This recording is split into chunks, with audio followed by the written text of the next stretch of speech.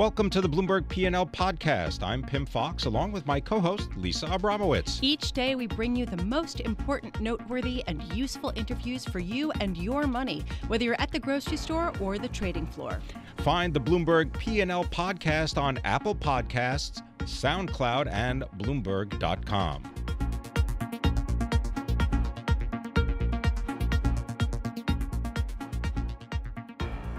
Time to turn to the U.S. economy and what we can read out of its performance in terms of investments. Joining us is Gary Shilling. He is the president of A. Gary Shilling and Company. He is also a Bloomberg View profiting columnist. And Gary, always a pleasure to speak with you. I wonder if you could just give us your thoughts based on today's payroll report, non-farm payroll report, and are you still positioning yourself as long U.S. Treasuries? Yes, we are. As a matter of fact, we've stepped up our position in the last several weeks in the portfolios we manage. I think we're in a situation here where payrolls are growing, but rather modestly. Nothing really to get excited about. Nothing that's going to change the Fed's view of the world. And of course, there's a big difference between what the Fed does on the short end of the curve and where you get out into the 10-year, and even more so, as you know, Pim, the 30-year that I like. The spillover is very limited when you get out there, and you've got a lot of deflationary forces, safe haven effects. You look at what's happening just today here with the latest turmoil on the trade front, and where do people go? They go to treasuries. Business as usual. So, Gary, so it sounds like you are currently out there buying 30-year treasuries on a day like today. I'm just wondering, how overweight are you, and where do you see the yield ending up? Because right now I'm looking at a 3% yield on 30-year treasuries. Where's it going? Well, I'm on record as saying I think it'll go to 2%, and you stand by that. It's really the fact that I think we're in a world of a lot of deflationary forces, and protectionism ultimately is deflationary to the extent that it slows economic growth. Although we're in a kabuki dance right now, posturing more than anything else. But again, the safe haven effect, and one other thing, the Chinese people worry about their dumping treasuries. But they're on record as saying that they are not going to change their policy. And obviously, if they started to sell treasuries, they would tank. And who would be the big losers? The Chinese, because then the rest of their portfolio would be vastly reduced. So I think, again, the safe haven effect and deflationary forces. So I think we go to 2%. And if we go to 2% from here, in 1 year, you'll make 30% on a 30-year coupon treasury and 33% on a zero coupon treasury 30-year. Tell us about your thoughts on the outlook for commodity prices and specifically oil. Well, oil, obviously we're facing OPEC, which is trying desperately to do what they have had to do traditionally, which is to be the swing producer, to cut back to accommodate everybody else who wants a bigger share of the market, the American frackers in particular. They did that for 10 years. In November of 2014, they said enough is enough. They flooded the market. They went from 30 million barrels a day to 33.8 million almost overnight. They wanted to squeeze out the frackers. Frackers play a glorified game of chicken, and who turned out to be the chicken? It's OPEC. So they're trying to cut back. But the point is that the frackers are very resilient, and they're producing now. We're now looking at, I think, 10.4 million barrels a day U.S. production. That's up about half a million barrels from a year ago. And yeah, I think there is a range on this, but I think the pressure is down on oil prices. And the point is that the longer OPEC goes, and they've got Russia and other countries with them, of course, but the longer that goes, the tougher it is to maintain discipline, because they have huge budget deficits they're trying to fill. They want higher prices in order to get the revenues to do that. In Saudi Arabia, Iran, Libya, you name it. And the point is that at some point, somebody's going to say enough is enough. I'm going to cheat. I'm going to sell more because I desperately need the revenues. Gary, it sounds like you're pretty bearish, actually, relative to other people. What would you have to see to sort of say to yourself? You're not bearish on treasuries, right? You're not bearish on this traditional haven asset. I have been since 1981 when I said we're entering the bond rally of a lifetime, and the yield on the 30-year bond was 12.6% at that point. Yeah, but right now there's something else driving it, and I wanted to ask you, what would you have to see to think, maybe I'm wrong. Maybe the U.S. economy is doing better than I think. You'd have to. It isn't just the economy doing better. The link with Treasury yields is very clearly inflation. There's about a 60% correlation between long-term Treasury yields and inflation, and it would really take something that would dramatically increase inflation. Now, historically, that's been wars, periods when government spending vastly exceeds revenues on top of a fully employed economy, and the economy is strained. You get inflation. The last time we had that, of course, was with the Great Society and Vietnam spending back-to-back in the late 60s and early 70s. Could that be created again? Sure. I mean, if Congress, the administration really go hog wild in terms of infrastructure spending and military spending, there's a lot of pressure to do so because voters are mad as hell. There hasn't been any growth in real incomes for most people in over a decade. That could do it, but that's in a more fundamental standpoint. You got to see inflation, and otherwise we're in an excess supply world. I mean, that's why Trump's got the upper hand with the Chinese in an excess supply world. Who's got the upper hand? It's the buyer, not the seller. Gary, you mentioned military spending. What do you think about investing in aerospace and defense companies? We are. In portfolios we manage, we do have positions in the aerospace and defense area. Have you been increasing them? No, we've held them steady, but we have an extraordinary amount of cash. I mean, having said that, we're in treasuries, we're aerospace, but we're really very heavy on cash because you've had so much more volatility. And I think this long bull market in stocks that started in March of 2009. Yeah. Very steady. It obviously spawned a lot of excess risk taking because interest rates were low and people thought they deserved more, and they took advantage of low volatility. The big play with VIX, yeah. But of course that really started to come unglued in early February when we saw the VIX take off and stocks plummet and so on. Yeah. But it's a very tricky world right now because you haven't seen the usual massive run for either treasuries or gold. Right, which would normally be the haven type of trade. Unfortunately, we're going to have to leave it there. Gary Shilling, president of A. Gary Shilling and Company, also Bloomberg View prophet and columnist.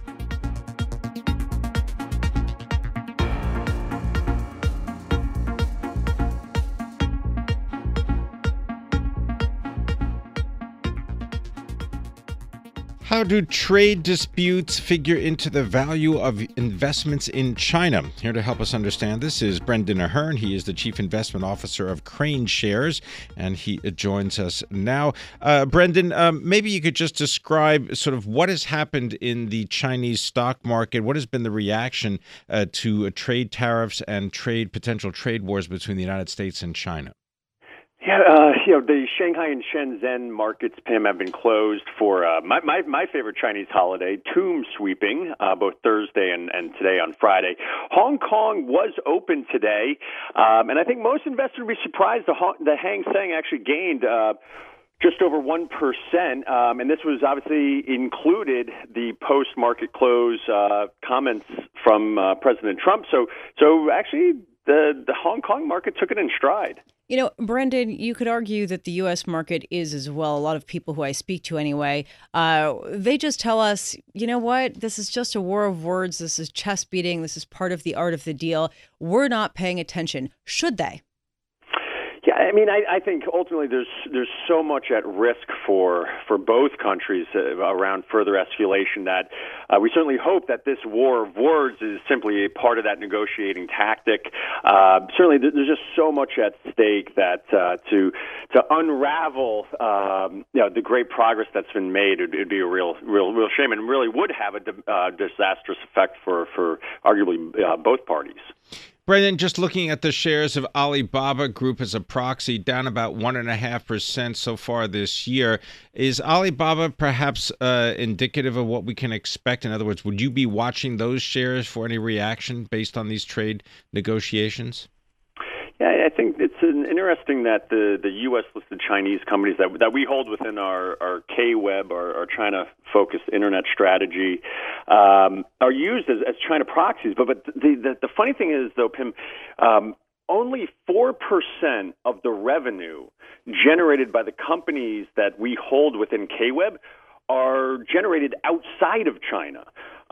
You compare that to the S&P 500, where over 20% of the U.S. companies held within the S&P 500 come from outside of the United States. So it's interesting. If you're selling your Alibaba because you're worried about a trade war, the reality is Alibaba has virtually no exposure to the United States. It's a domestically oriented company. It's hard. It's really hard to understand that rationale. You know, one thing that I'm trying to understand right now is it seems quite clear that perhaps there could be a more level playing field with China and the rest of the world. A lot of the world agrees with that, frankly. But what's unclear to me is how much is there concrete talking going on versus how much is this just sort of like a one blow here, one blow there, chest pounding here, and kind of like a drum beat to something actually happening. Yeah, I think Lisa, one thing that I think the market didn't like to hear was Larry Kudlow, who threw a life preserver to markets on Wednesday by coming out and saying, this is a negotiation. Coming out and saying that there no talk has taken place. Over $1 trillion in global market capitalization has been lost over the last several weeks globally, and it's a little disconcerting that the talks, these negotiations haven't started. So that was today, in other words, in the Bloomberg television interview. That was today. Interview, He came out, and I think that's accelerated. That this has serious implications, and I think I hope cooler heads prevail and discussion does take place. There's great opportunities for both countries to enhance this relationship. But you got to get down and talk. Hopefully that takes place shortly. Brendan, what about smart investors? What are they doing? I want to note that you've described how the Lippo Group, which is a big real estate company based in Indonesia, has been adding to their China stock holdings. Yeah, one of the things that we've continue to see that is quite interesting. Over the last several weeks, we've seen increased within southbound Connect trading, which has been closed due to tomb sweeping holiday. Buying, and then more recently we had the Lippo Group, who anyone who's traveled to Hong Kong, you see the big skyscrapers with the family name. So it is interesting that we're seeing buying on weakness from both mainland as well as now, in this case, a very, very prestigious family in Hong Kong. So and even earlier this week, Pim, it was interesting. We actually saw northbound foreign buying on weakness. So I like to hope that institutional investors are keeping if people are willing to sell based on emotions, and professional investors are going to buy those shares. Brendan, real quick, if you could give a % chance that we are going to escalate into some sort of trade war, what % chance would you give it? I think on the talk, it's probably 100%. In terms of the reality of an actual trade war happening, a much low percentage. There's just too much at stake. Like 20%?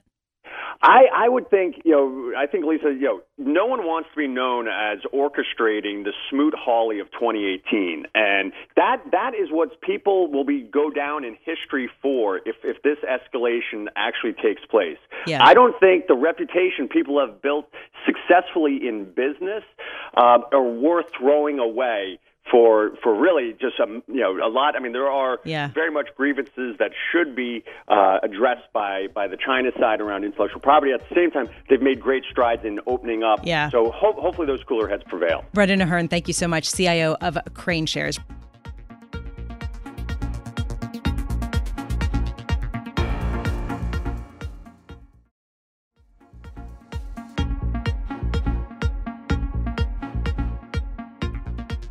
So with today's declines, we have turned red for the year on the S&P 500. The Dow Jones also red for the year. Who is out there willing to buy? Well, perhaps we'll get our answer from Erin Brown. She is head of asset allocation at UBS Asset Management, overseeing about $770 billion. It's based in New York. Erin, thank you so much for being here. So we have seen this weakness. Are you buying?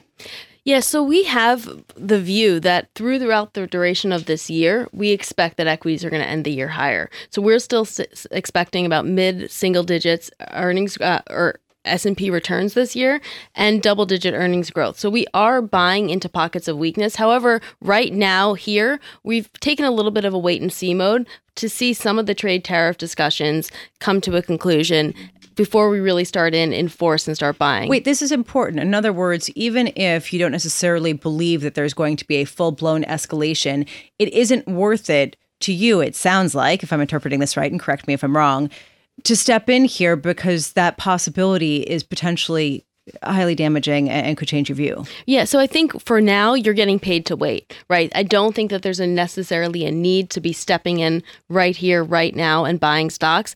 That said, on the margin, we're nibbling when we see real pockets of weakness in specific sectors or in specific, sort of areas of the market that we like.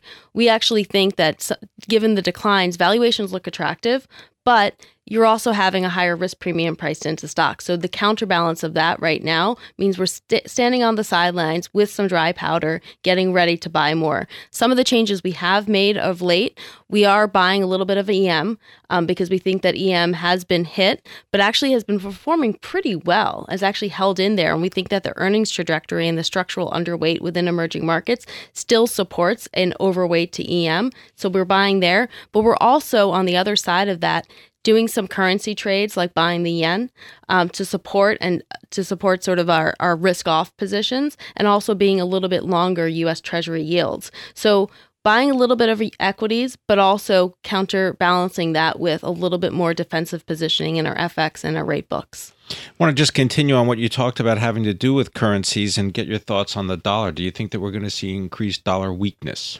Throughout the duration of this year, absolutely.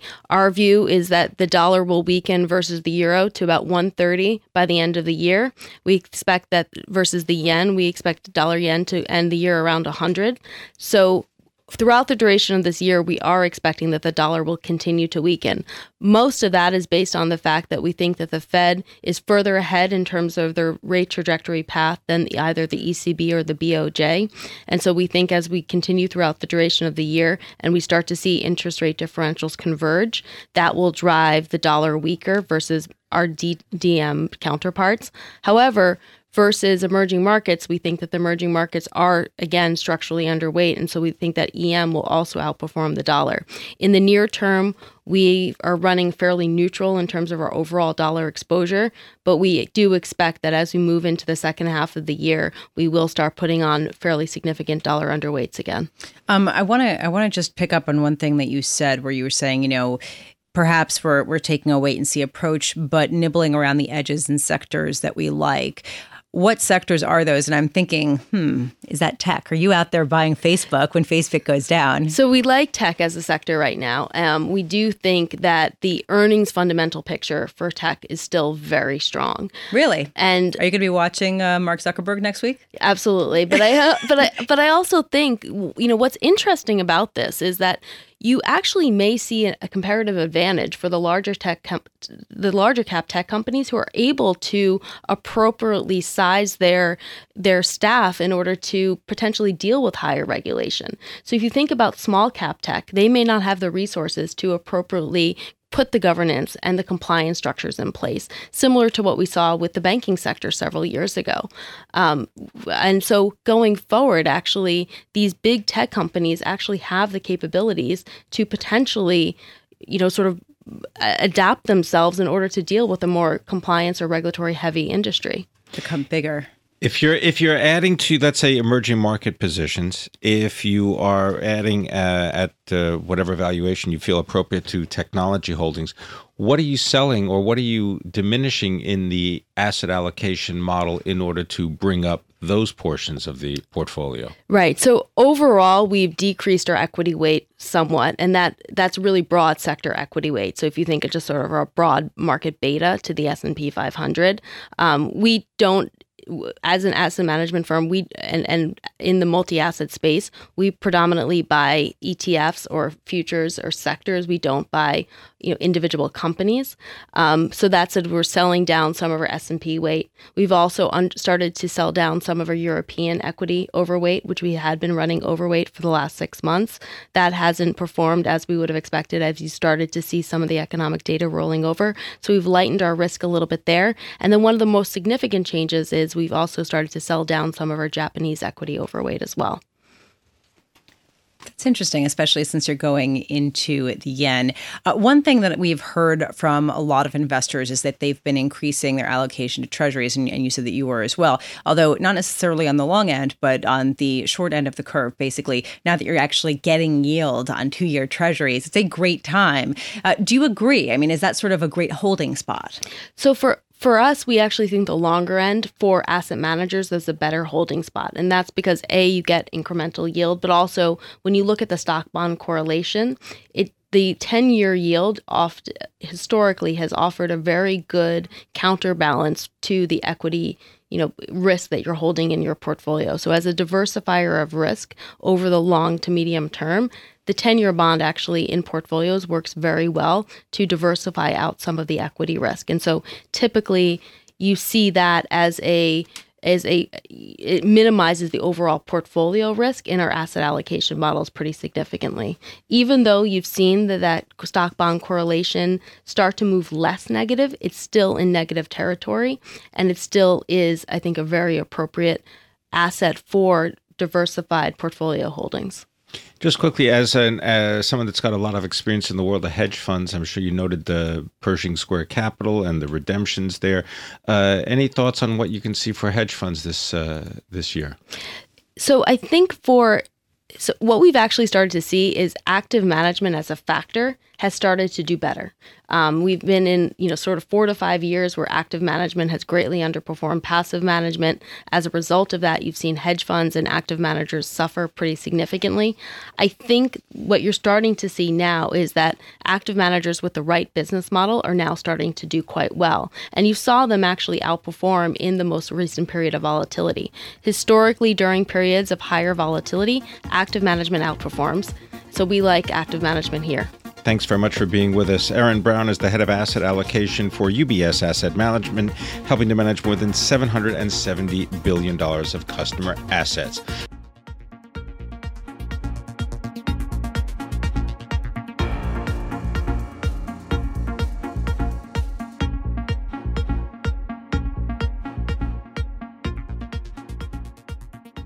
Since George Kurian became the president and chief executive officer of NetApp in mid-2015, this data storage company's stock has gained more than 116%.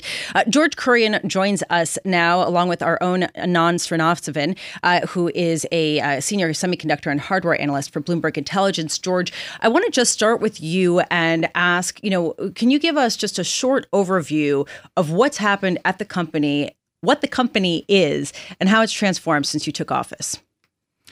We are a company that enables our customers to use data for business advantage. Increasingly, trends like the hybrid cloud or artificial intelligence and machine learning depend on sophisticated data management capabilities to allow businesses to operate efficiently and productively in service of their customers. And NetApp is the data authority for these trends. We have superior technology, a track record of working with the world's leading institutions, as well as increasingly endorsed by the biggest hyperscaler cloud providers. So Anand Srinivasan, I want to just bring you in here. Can you give us sort of an overview of where this data storage industry is right now? What are what's the biggest challenge right now for it? Great. Thanks, Lisa. So one of the biggest trends in data storage overall, if you look at network storage systems, that market is shrinking. But one of the things that NetApp has done and transformed itself is it is the only company in our minds that has become relevant to the public cloud model. They're transforming themselves from a legacy network storage provider to a company that is cloud biased, increasingly software based, and increasingly new technology based, away from spinning disks to more all flash arrays. So if you put all of those things together, this is a company that has pivoted itself pretty aggressively, successfully over the past 3 years. And you have to give credit where credit is due. George is responsible for a substantial portion of that. George, maybe just delve a little bit into the actual technology, something called fabric attached storage, as well as all flash storage, and maybe just explain it and offer it as a story so that people understand when they are using the data, either that their company is able to create internally or that they receive from their customer base. Companies want to aggregate large amounts of data to understand their customers better, to understand their own business performance better. And to do that, they connect different computing systems to common network connected storage.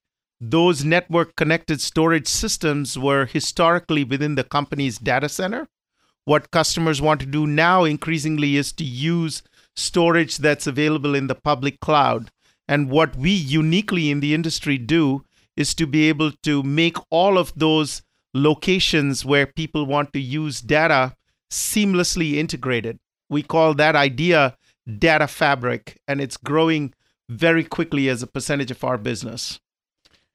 You know, one of the things that's also impressive is the fact that this is a company that is very differentiated versus legacy IT providers such as Dell EMC or HP Enterprise. Perhaps, George, you could sort of hone in on sort of the differences. Why is NetApp different? I think one of the unique things that we are focused on is being the world's best at the problem of data management, which is not only increasingly business critical, but also more complex. So we can partner effectively with the cloud providers. We can partner with software companies. We can partner with chip manufacturers to build the best solutions for our customers. And we are entirely focused on that problem. And that's why, as a percentage of our business, the new technologies, which we call strategic solutions, are now 70% of net product revenue and are growing 26% year on year. It represents the power of our new technology portfolio. How concerned are you about the protection of data against breaches or hacks or inappropriate usage, considering how much focus there is on that these days? It's an absolutely important challenge that we help our customers deal with. Data is the lifeblood of a digital organization, and being a steward of that is something that our customers take as a core part of their mission. We provide them with tools and technology that enables them to accomplish their mission. What's your biggest fear when it comes to data security? I think it's malicious insiders that have access to data to support a business's mission now becoming opposed to that mission, right? So it's very, very hard for companies to be able to protect their resources from internal attack. And those internal attacks now take on state-sponsored agents, for example. And so we continue to work with the industry to build more and more capabilities to not only provide customers with ideas of who is accessing the data, but when and where they are accessing it from. They had their analyst day yesterday, and they sent a very upbeat message, both in terms of top line and bottom line growth. So in this era, from a legacy technology hardware perspective, where trends are generally deflationary, this is a company that is going to grow conservatively at the mid-single digit on the top line and earnings growth well above 15%. So I thought that was a great upbeat message that NetApp sent on its analyst day. Thank you. We feel bullish about our prospects. Yesterday, we talked about growth, top-line growth in the mid-single digits, which represents both share gain in our existing markets at the expense of legacy competitors, as well as the addition of new markets like the cloud. It reflects the discipline in our operating model, where we are raising our guidance for operating margin. from where it is today to 20 to 24%, reflecting an increased focus on the best markets and an increasing contribution from software in our portfolio, and earnings leverage by big commitment to capital returns through doubling our dividend and a new authorization for $4 billion in buyback.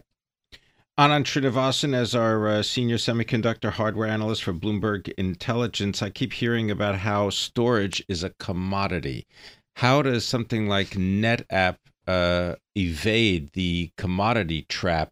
Is it through their software, through the use of ONTAP? What makes it happen? You answered the question. Storage is a commodity, absolutely. So what value add can you provide on top of that storage system is what makes it differentiated, what makes it key, right? Anybody can sell you disk, anybody can sell you solid state arrays, but the value add comes from the software. And again, it needs to be consistent, whether that storage is in-house or in a public cloud or somewhere in between, a composite of all of those. The software is what drives the architecture. All right, well done. Thanks very much, gentlemen, for coming in. Anand Srinivasan is our senior semiconductor and hardware analyst for Bloomberg Intelligence.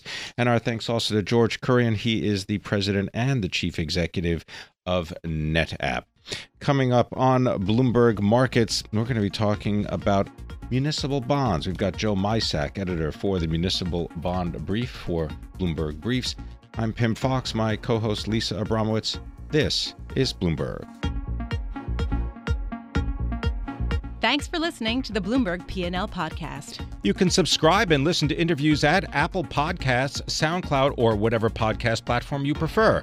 I'm Pim Fox. I'm on Twitter at Pim Fox. I'm on Twitter at Lisa Abramowitz1. Before the podcast, you can always catch us worldwide on Bloomberg Radio.